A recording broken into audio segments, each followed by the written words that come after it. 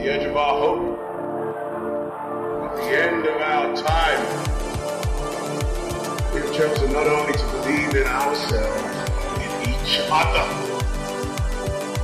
Today we face the monsters that are at our door.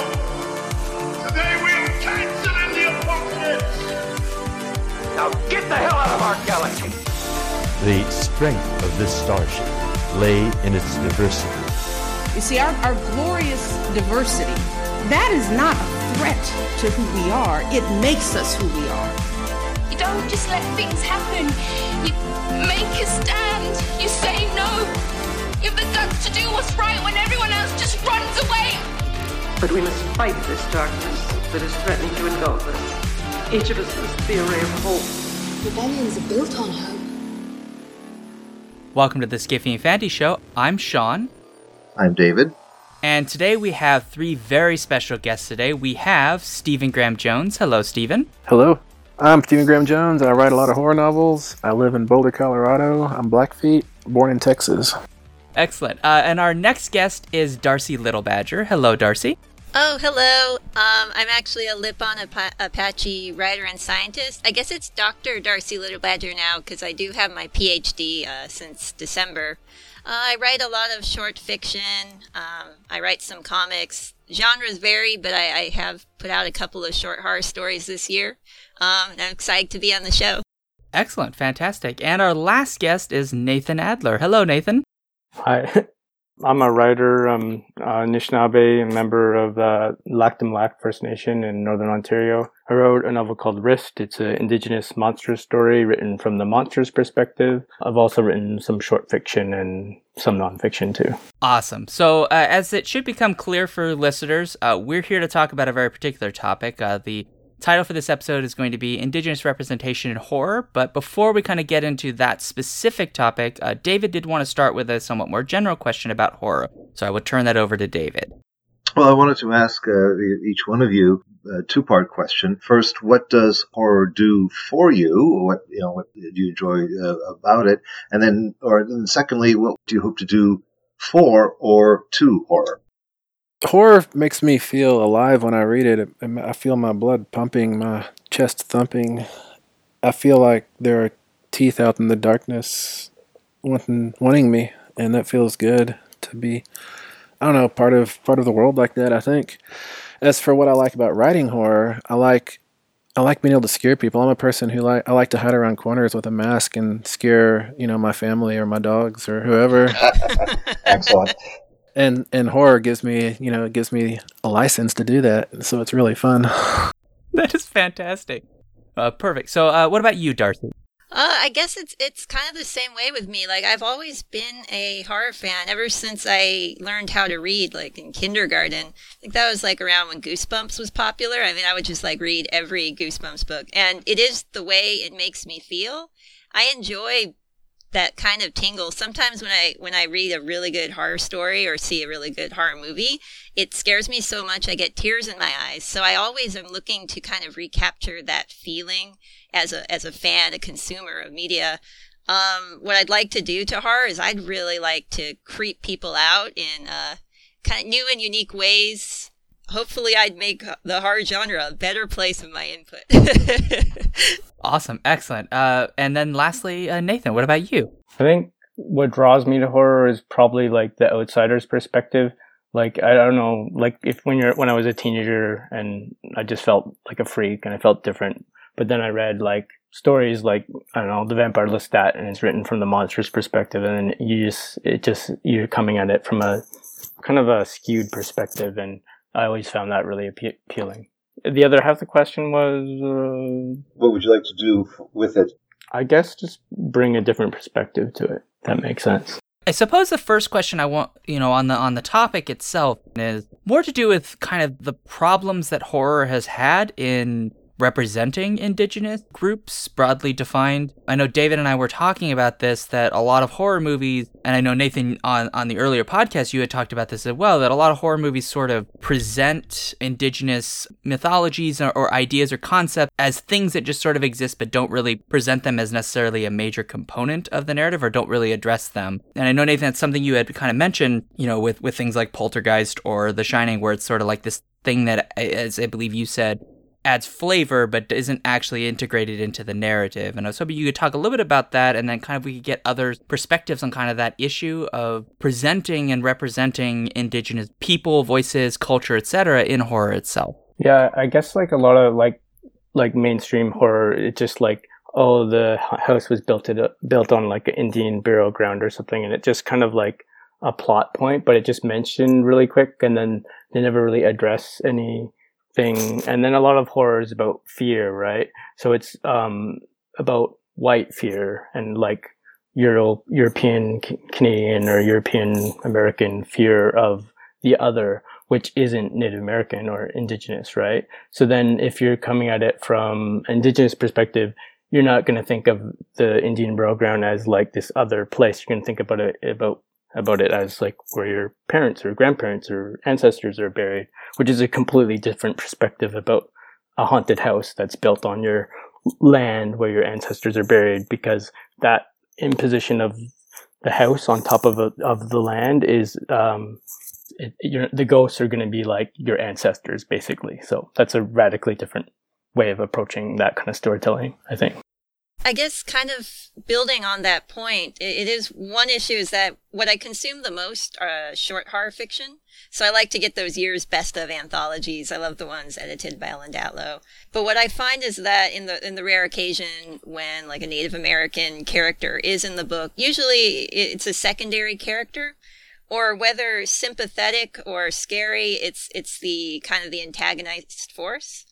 And I'm thinking of actually a story that I really enjoyed. It was an Indian Giver. It was published in 2015 in the best horror of the year. Oh, actually, I think Stephen Graham Jones had a story in that one about like universal horror. Anyway, I digress. So this story is two white guys are talking to each other and telling each other the story that they experienced this Native family who was, violently murdered by white guys. And without giving too much spoilers, obviously this causes trouble. There's ghosts involved, maybe ghosts, something involved. It's supernatural. But it is a story that is told between two white characters, where even though they're sympathetic, the Native characters are secondary. And what I'd really like to see is more horror that kind of centers us as the main characters, experiencing a wide variety of fears.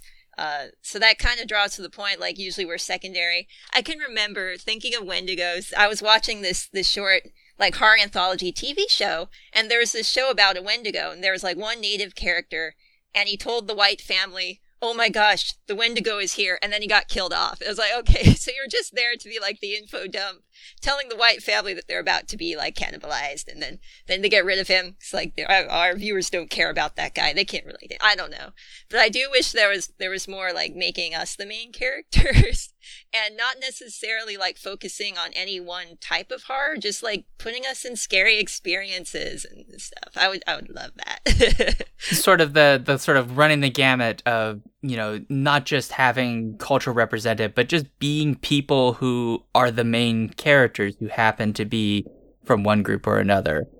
Yeah, exactly. So it always seems kind of weird to me that when you have some of these stories where exactly what you say, right? The character shows up and he's like, oh, this thing is serious, and then he dies. It's almost like it's like the narrative's trying to tell us, like, this is authentic, y'all. This is very serious and authentic, and that's all the work it wants to do, but I don't know if it quite gets there. Yeah, and I almost think that this would be my end of this comment, but it's almost because we're not expected to be the main audience for this. So, I guess I understand that number-wise there's not many of us, but that doesn't mean we don't like horror. Fair, yeah. What about you, Stephen? Where do you kind of fall in on all this? I agree with that. Yeah, what Darcie was saying about demographics, I think when the studio greenlights a project, they look at the target audience for it, and if the target audience is, 99% non-Indian, then they don't feel compelled to tell a story or to greenlight a story with an Indian as a protagonist, so we do therefore become kind of ancillary characters. We become devices like Nathan and Darcie are both saying, that we're there to deliver exposition, or we're there to be a faceless horde of cannibals or headhunters or something, or we're the mystic out in the desert who someone goes to for enlightenment or something, and we were there for 10 minutes and we say some stupid stuff and don't use contractions. But yeah, no, I wish that yeah, we could be at the center of the horror stories. That's what I'm trying to do, of course. I'm sure that's what Darcie and Nathan are trying to do. And I think the key to that is to let us be characters in stories, or make us be characters in stories where our defining characteristic is not our Indianness. People don't come to us to say, what does this legend mean? Or where's the secret cave in this mountain, or anything like that. If we just get to be people, I think that's the biggest, most important step. So I had a question then, springing out of what you were all just saying, and the point how if Indigenous characters are in a story, it's either along the lines of what you were just saying, it's certainly secondary, and B also is somehow possibly the explanatory figure for the force that's creating the problem, which itself is going to be linked to them. And I was racking my brains trying to think of something that. Examples that didn't do that, and it's so rare. You're absolutely right. I mean, I was virtually the only film, for instance, I can think of that has Indigenous characters and a supernatural force that's not linked to them is the car. And we're going back to 1977. I'm wondering, so then in your work, along with the centering that you're talking about, what about the supernatural force, or if there's going to be one, what kind of approaches do you like taking with that? Do you want that to be culturally specific as well, or not so much? I think when you do make it culturally specific, which is fine to do, of course, you do kind of stumble into territory about, is this a clan story? Can I tell this story? Am I selling my culture out just for whatever I get for this contract? So it's definitely an issue.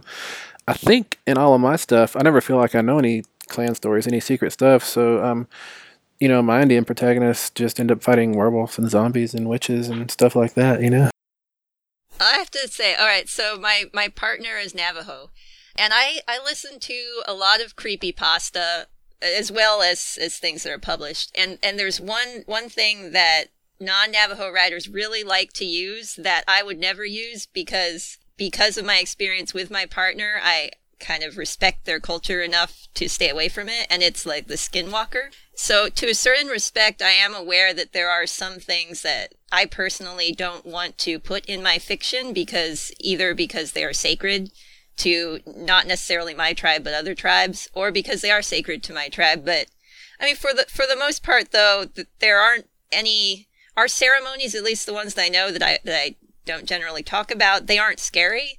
They're positive type ceremonies, so those wouldn't be good for horror anyway. But yeah, I do have to keep in mind sometimes the significance of some of these, often used monsters. I mean, like I hear about skinwalkers in way too many creepypastas, and they always it seems like they have no idea necessarily what they're talking about. It's like, oh, it's a Navajo werewolf, and it's not really, not at all.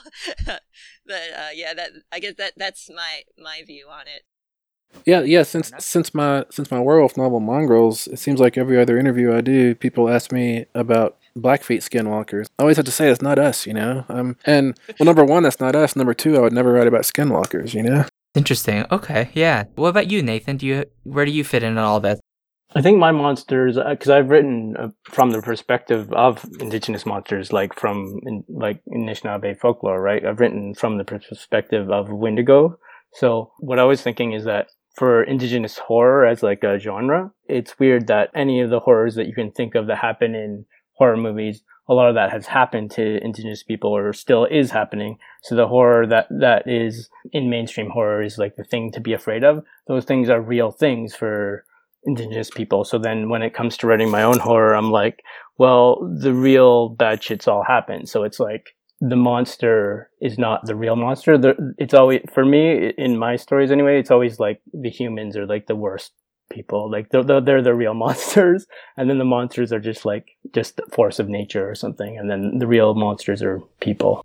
This is an interesting, because I remember sort of on that same idea that I think it was N.K. Jemisin had said this on Twitter, like, something to keep in mind is from a lot of African-American perspectives is that dystopia is already here because it already happened for them in this sort of horrific way. And so there's a sense that I guess for many people, a lot of what is horrific has already happened. And it's interesting to, like, from my perspective, to have to retool and rethink about my own existence in that context, like thinking about how other people already are viewing the sort of horrors of humanity in a very different way because of the history that's there. But that also, I suppose, all of you would agree on some level that human nature to do horrific things to itself, it is great fodder for horror in general. I mean, I'm reading It right now, so it seems like people in that are really all very horrific. But yeah, I'm guessing that's where a lot of you very much stand. Yeah, no, people are, like Nathan was saying, people are always the worst monsters. Every zombie movie you watch, at the end of it, you realize it's the people who are locked behind the walls who are the monstrous ones. The zombies are just a force of nature. That's a great point. Yeah, 28 Days Later comes to mind for me for that one. Yeah. They're good metaphors too, zombies, because the zombies are always in like a shopping mall and they're just like mindless like shoppers, and they're like, it's just a metaphor for like, I don't know, commercialism and like, I don't know, modern life, I guess. Everyone's a zombie going about their daily life. Yeah, I have to say that, so I when I read horror stories, I don't necessarily like to be disturbed to the point where like I start reliving negative experiences in my life. And for that reason, I really prefer to read the supernatural type stuff, because boy, with my dealings with other people, yeah, they really are, that really has been some pretty terrible experiences. But when I do write horror stories, I find myself putting my own personal horrors into them, almost like I'm exorcising them, yeah, like not exercising.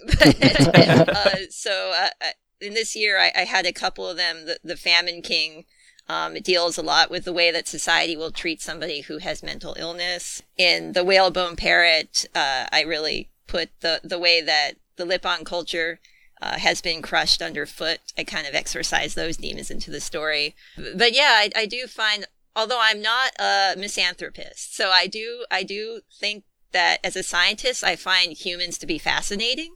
Like, we're very intelligent, we're fun to observe socially. And I do love people, certain people, but also being I describe myself as queer. I am in a queer relationship. So even from my own native family, I've gotten a lot of pushback from people who think that I'm going to hell, So I do find that a lot of times the things that disturb me most and most horrific for me are caused by other people and the cruelty of other people. I think that's been one of the strengths that people pointed out about horror fiction, film, and so forth, in that it is a very powerful but also useful way of telling stories that might be too painful to do without the language of the fantastic, or a kind of symbolic or metaphorical approaches. Sometimes horror will be a way of, for instance, a movie like Death Dream, which is arguably the first film to deal with a Vietnam vet, returning and suffering from the post-traumatic disorder, just done in a zombie story. So horror often starts being able to tell stories that other kinds of fiction can't quite get to yet, or might be, as you say, Darcie, just too awful to have to deal with without that format, I guess. And it makes it more entertaining for the reader, I think. Like if I write a story about the time my uncle came down the road to our house and fought with my dad while we were watching basketball, that's going to be kind of a bummer story. But if I tell a story about we're trying to watch a basketball game and a zombie breaks through the door, that's an interesting story, I think. And readers can hook into the horror elements like the icing on a cake, and then they can be lured into feeling the emotions that I maybe felt watching that happen, That's interesting. So in some way, maybe thinking of horror as, because of what David's saying, this kind of the supernatural can be a metaphoric, and also could become a way of tuning the reader's emotions to experiences that, as metaphor, right, in the real sense they may not have grasped on, but in the sort of horror sense they can attach their emotions to something and sort of becomes like a proxy in a way. Yeah, a little bit. That's a really cool way of thinking about horror. So I'm gonna go watch a horror movie later tonight. I'm gonna have a very different perspective. Yeah, David has given me a long list, and I'm working my way through it. So, okay, well, so I guess one of the other things I kind of wanted to turn us to is, so before we kind of switch to totally from the kind of the writing side of it in terms of representation, I did want to kind of gently backtrack to something that come up a couple of times, which is the use of indigenous cultures, broadly defined, because each of you has to some degree mentioned this, that there are issues of sacredness that are involved in many of these cultural elements, and they are used sometimes in horror or not in ways that perhaps don't respect the culture and where it comes from. And I noticed that pretty much all of you had said on some level that there are certain things from other cultures you would never use those things. And I guess the question I'm asking as we kind of gear maybe ourselves towards the more very writing-centered side of what I think our discussion will go to is, how do we convey the seriousness of these usages to people who maybe don't have immediate connections to these various cultures, so that there's sort of an understanding of what the real problem is of using things that don't necessarily belong to you? I mean, it's sort of like a long way of saying, like, how do we address the problem of cultural appropriation?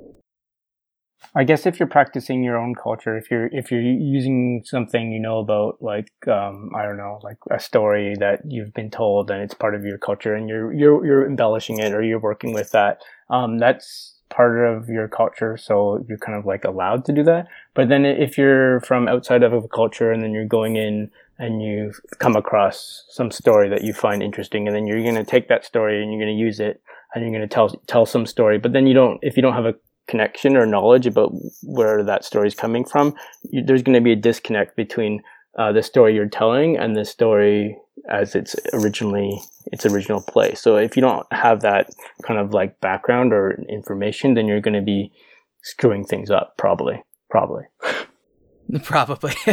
Okay. Presumably, right? I mean, most people maybe, because if you don't do the research, you really don't know what you're talking about. But even then, do you think research is enough, or is there always going to be that disconnect?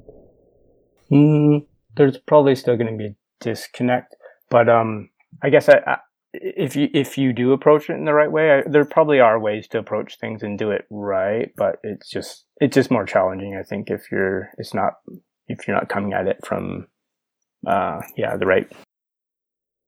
Okay, fair. What about you, Darcie? Where do you stand on this? I was just reminded of, I once read a short story in a haunted house anthology, and there was one line where it's like, the Apache believe in a death goddess name, and like they made up this name as like in some mythology about the Milky Way. I was like, oh my gosh, I do not believe that, and I'm not aware of any Apache group who believes that. So I think that one way to kind of avoid these issues is to, if you aren't necessarily writing about your own culture, maybe instead of writing what it's like to be, spiritually this group, maybe just put like a Native American in a situation that doesn't involve their religion or anything that is like necessarily culturally specific that you would need to do a lot of research for. It's like you could make Native characters in a situation that's completely not related to their, I guess the word nativeness almost, but I think that calls back to an earlier point that Stephen made. But yeah, it's difficult to do enough research to really, really capture a culture that you're completely unfamiliar with, especially, I know with the Lipan Apache, there's not a lot about us available on the internet, or even if you were to go to a library, you couldn't find much about us. So you'd have to be doing a lot of inventing.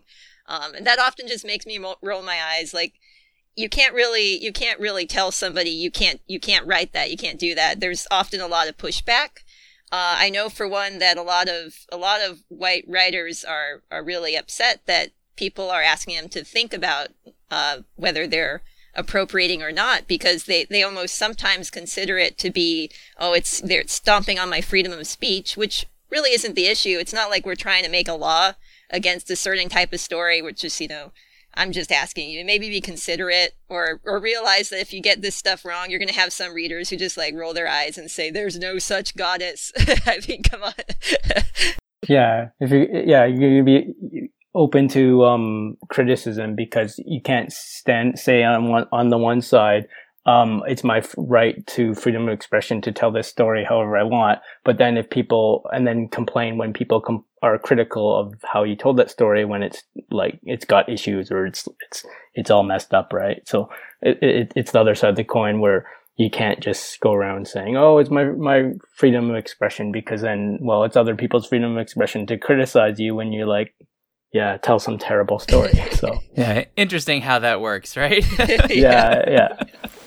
Yeah, it is interesting too, because I don't know if it's just like a weird white American thing, but like this immunity to the realization of how damaging history has been to various people, and not wanting to acknowledge how that damage is still maybe being perpetuated by doing a lot of the things that Darcie's talking about.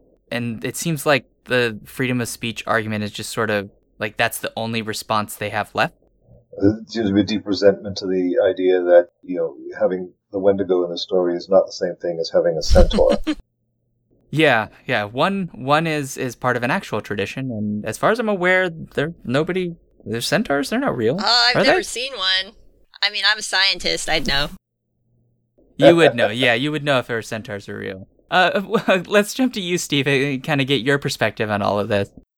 Yeah, I think it's very in line with what Nathan and Darcie were saying, that when somebody reaches into like a grab bag of horror tropes, horror characters, horror monsters, or whatever, and they do consider the Skinwalker and the Wendigo to be on the same level as a werewolf or a vampire, and they pull it out and they do appropriate it, and they, let's say they use a Skinwalker and they become it, and whatever they write is a hit, and they become the expert on the Skinwalker, then they're silencing some Navajo writer out there who could have been the expert on the Skinwalker. And I think that silencing is a form of violence, definitely. It's appropriating someone's voice or someone's potential voice, I guess. But I guess if I follow that argument out to its, logical extreme, then I end up in a situation where I can't write about leprechauns, and I might want to write about leprechauns.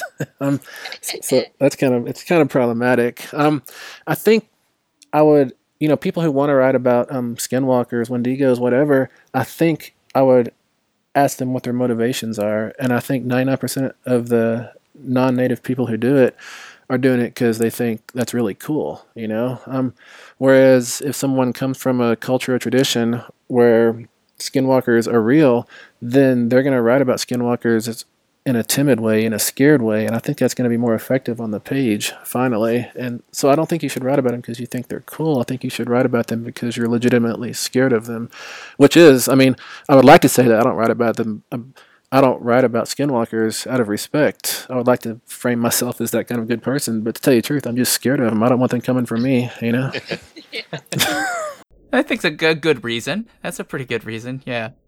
Another side of this that I kind of want to come to, because we're talking sort of the creation of narrative and the kind of problems that can kind of exist there, but I know there are other issues at work here in terms of representation from the actual writing perspective, like people being represented, and I was, as a kind of way of introducing us to that, getting your perspectives on where you think Indigenous representation in terms of the writing field more broadly is within horror. Yeah, I think Nathan was saying this first, maybe, that we are just devices and stories right now, and now that there's getting to be more of us out there writing horror, we are moving to the center of stories and becoming actual characters instead of just meat to be fed into a grinder, or coin drop characters that just say the same thing every time you walk past them, So I think we're on the road to becoming actual three-dimensional people in the horror story, which is wonderful. Which isn't to say we can't die and do terrible things. I think it's very important that we do terrible things, that sometimes we're the bad guy, the malicious force, the monstrousness in the story. I don't think we can only be good guys and victims. Sometimes we're bad guys. And I think, to me, that's kind of an indication of when we're there to stay, when we can play whatever role in the horror story that we want to play, that we don't have to be confined to being this or that. We can just be anything at all. That's what I'm looking forward to. Excellent, excellent. What about you, Darcie? I'm trying to think, like, in terms of the percentage of people who are getting published who would identify with any sort of, like, I'm going to say Native American or even Indigenous worldwide. I'm not sure, but I suspect it's a very low number. It would be neat to do, like, what was it, Fireside Fiction did, like, a Black Spec Fic report where they actually tried to look at numbers. It would be a little more difficult, though, with Native people because there's a lot of different groups of us. So, for example, maybe Apache writers are getting published, but not as many Navajo writers, just like, for example. And that does make a difference because we're not a monolith. But I do think that there is a need out there to kind of take a look at the numbers and see maybe what we can do to improve those numbers and make it more accessible to a new generation of horror writers or even science fiction, fantasy writers, those spec genres. But yeah, I haven't found many. There are very few of us, but still, I would love to read some more. And I think the reason that there are seeming few of us is that the critics, both the book reviewers and the academics, they reward those writers who kind of self-consciously draw upon the oral tradition or look back to history or deal with identity politics and all the stuff that the critics are built to dissect. So their tools are ready for those kind of stories. Their tools are not ready for the kind of stories we're writing. They think we should, like, if literature is going to be a tree, I think that the critics want us to stay close to the trunk where everything is safe. They don't want us to go out into the branches, onto horror and science fiction and fantasy, because I think they feel like then we lose whatever it is that's Indian about our works. But I mean, I don't feel that way, of course, but I feel that pressure. Well, this is interesting because this question was like my sneaky way of getting to something, Stephen, that you had said in an interview. I was looking at there's a book, it's like a critical collection about you. It's just a collection of interviews, and I know at one point you have a piece in there that's about the issue of how one identifies as a writer and the problems that sometimes publishing can produce by wanting to sort of essentialize people's identities as writers. And I thought that was really interesting because it's not something that I think we often talk about in terms of writing, and it sort of ties into this idea that you're talking about with the tree, this notion that there is a sort of set of critical faculties at work. It wants people to stay at this one position where it's sort of identifiable pieces, but once you sort of escape that, you can't necessarily be stuck into that box as easily, right? It takes more like mental contortions to sort of be like, well, is this person still, to take Darcie's example, an Apache writer, even though they're not writing about Apache issues? I think I just honestly just answered the question I was going to ask you, so darn it. But is it as if there's almost like a Venn diagram of two widely separated circles? Now you've got a circle of critics who are going to be who will be paying attention to Indigenous stories, but for whom genre fiction is unmentionable, and then it's the other way around with the other circle, that the genre critics won't know to look for or be aware of Indigenous stories. Possibly, yeah. I do think that the genre critics are more accepting. Probably because I think the genre critics, and this could be an essentialization myself, I feel like they're less driven by the academy, by the university. Genre critics tend to operate more in the popular media, I think, and for that reason, they can be more broad in their scope. They don't have to worry about weird people who like horror knocking the gates down. Those weird people who knock the gates down who like horror. That's the market, but the academy doesn't think it has to worry about the market. It has to worry about, I don't know, history. I don't know, whatever it worries about. I don't really know what it worries about, but it's something that's not horror. Okay. All right. Well, and Nathan, you've been a little bit quiet, and that's because we haven't come to you yet. So I just want to get you in on this. I guess it's just important for Indigenous people to tell their own stories, and we don't really need other people to be telling our stories. There's lots of us around, and there's more and more great Native writers, Indigenous writers around that people can go read. So that's just the point I wanted to make. No, fair enough. I think that's a good point. Okay. David, do you want to ask another question? I don't know. I guess perhaps more generally, are there particular sort of things that are happening in the field right now that you find exciting? Or I guess do you see? I guess I don't know if I want to say sort of movement forward, but are there, just wondering about, this occurred to me what Darcie was saying, that, boy, it'd be great to see more anthologies of this kind of thing. Maybe just to bring it back to you, is there a particular work that you're engaged in right now that you'd like to be telling us about? I think to answer the first part of the question, I think that Get Out's success, it made so much money and got so much critical acclaim. I'm hoping that cracks the door open a little for publishers and studios to take chances on horror that would not have gotten made even 3 or 5 years ago. And I hope I can sneak through that cracked open door. And I hope a lot of us can sneak through that cracked open door. Hear, hear. Yeah, I would be very interested in something along the lines of Get Out from an Indigenous perspective. That'd be very, very interesting. Everyone get out. No, I'm sorry. No, our country. I'm sorry. I'm just joking. I don't really feel that way.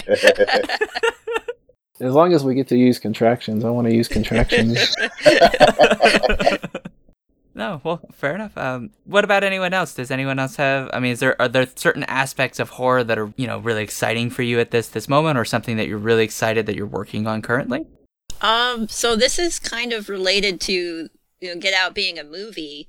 But my embarrassing secret is that I really love found footage movies, even like bad ones. And they're so easy to make. There's so many of them. So found footage, documentary style stuff. If anyone hasn't watched Lake Mungo, I have to say that's my favorite documentary style. So I think it would be pretty cool if like more of those were made with native characters, and they don't take a big budget. So maybe Kickstarter some of those. Yeah, I think we could get Wes Studi in one of these. That'd be great. He did do an interesting, I've not finished it yet, but it was many years ago, a series of, they're basically like feature-length films that they're made for television, and I believe the series was called Skinwalkers, but it's not supernatural in the slightest. It's just sort of like a detective mystery, but set on... Navajo. Yeah, Navajo Reservation. Yeah, it's Tony Hillerman's novels, his mystery novels. That's right, yeah. And I thought they were really, really good. Yeah, that was him and Adam Beach, I think. Yeah. Yeah, so that's something that people may be interested in watching, because it certainly gets to some of the stuff we're talking about sort of narratives from the perspective of people just sort of being people. And a lot of what happens in those stories is just, he's literally solving murder mysteries. And he's just dealing with the lives that people lead, which I think is pretty interesting. So kind of related to that, the Hillerman series, I was on the res actually like a month ago. And my partner's mother, we were at a trading post, and she found that book series, and she was like, okay, so he's not native, but these are really good. So she bought me the first one. I need to read it. I think it's called Skinwalker. It doesn't have a real Skinwalker in it, she said, because these are mysteries. But so yeah, that's the T's mother seal of approval right there, for what it's worth. Small victories, I guess. Yeah. Well, excellent. Okay, so does anyone have any last quick thoughts before we kind of start to close out? Anything that we maybe didn't cover that you really think that we should? Yeah, no, I have one comment. The things I'd like to see is I like horror to have characters where I can identify with them a little bit in order to be more frightened when scary things happen. And I myself am a nerd. So, I mean, I have a PhD. I sequenced the phytoplankton transcriptome. I'm pretty nerdy. I would like to see more nerdy native characters in the mix. There aren't as many as I'd like. They aren't necessarily the stereotype. Fair. What about everyone else? I mean, we'll use that as our final question, because I think that's great. Is what do you really want to see out of horror? I think looking towards like work by people that is getting away from like getting bogged down in colonialism and just being sad all the time about all this negative history stuff, but just telling other stories that aren't tied down by that baggage. I mean, it'll be there anyway, regardless whether you're addressing it. But like, there's some really great authors doing that kind of stuff. Like, Eden Robinson just came out with a new book, Son of a Trickster, and it's going to be a trilogy, and it's an awesome like horror urban fantasy, and I'm just really excited to read that.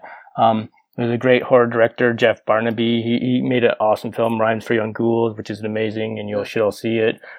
There's also like just other things happening in the genre world, like Don Dumont's Rose's Run, which is like it isn't horror at all. Well, it has a little bit of a supernatural storyline in it, but then it's just like a romantic comedy basically at its core, but it doesn't get bogged down in a lot of that, being sad all the time. So it just like a breath of fresh air when you read good work by the people.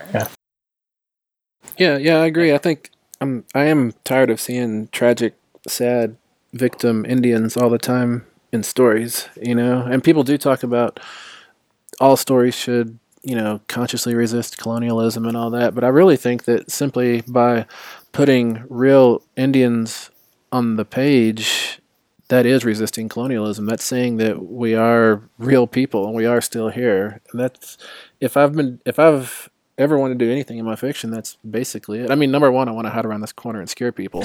But number two, I want to say that I'm real, that my people are real, Yeah, and I guess on some level it kind of goes back to once more that tree idea, because there is some degree to which what we're talking about, that what Nathan's talking about and you, Stephen, this notion that these certain types of stories are the right kinds of stories, and those are the ones that are real serious and they deal with the big serious issues.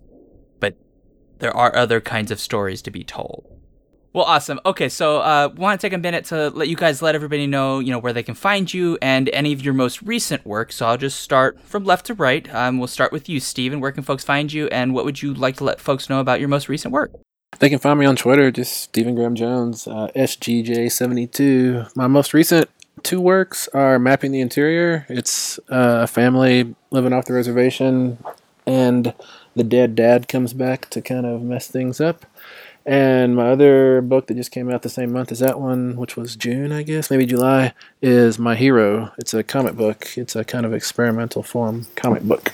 Ooh, exciting. Awesome.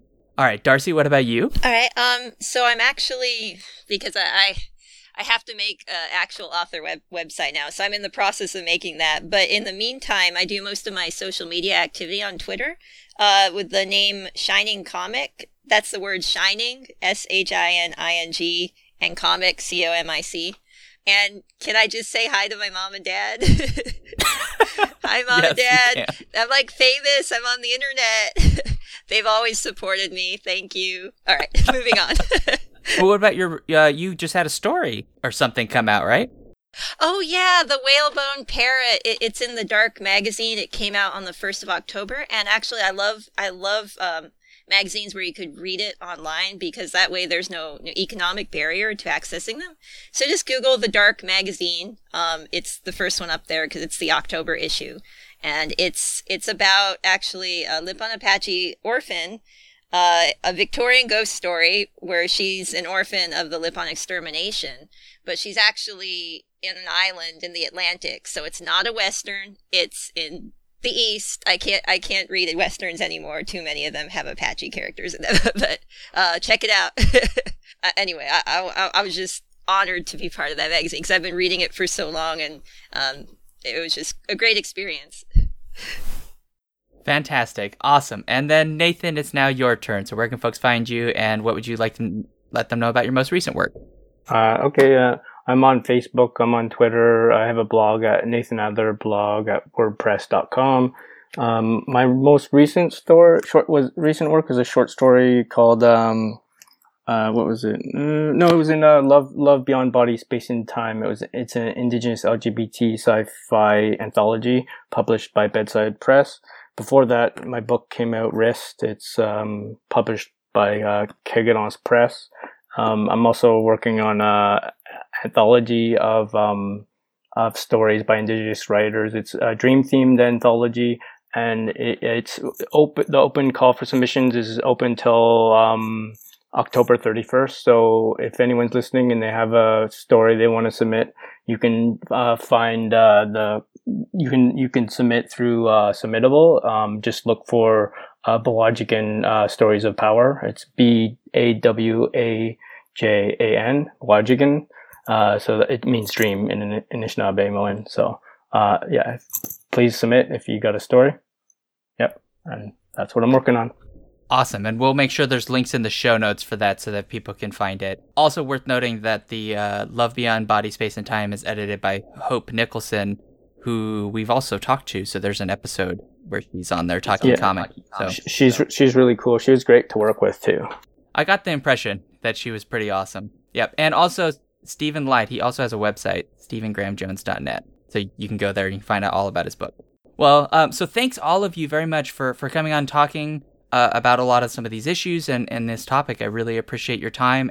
Yes, thank you. Yeah, thank you. Thank you. Awesome. And so if you guys have any comments or questions, you can let us know, skiffyandfanty@gmail.com, or we'll be on Twitter. And on that note, awkward ending and scene.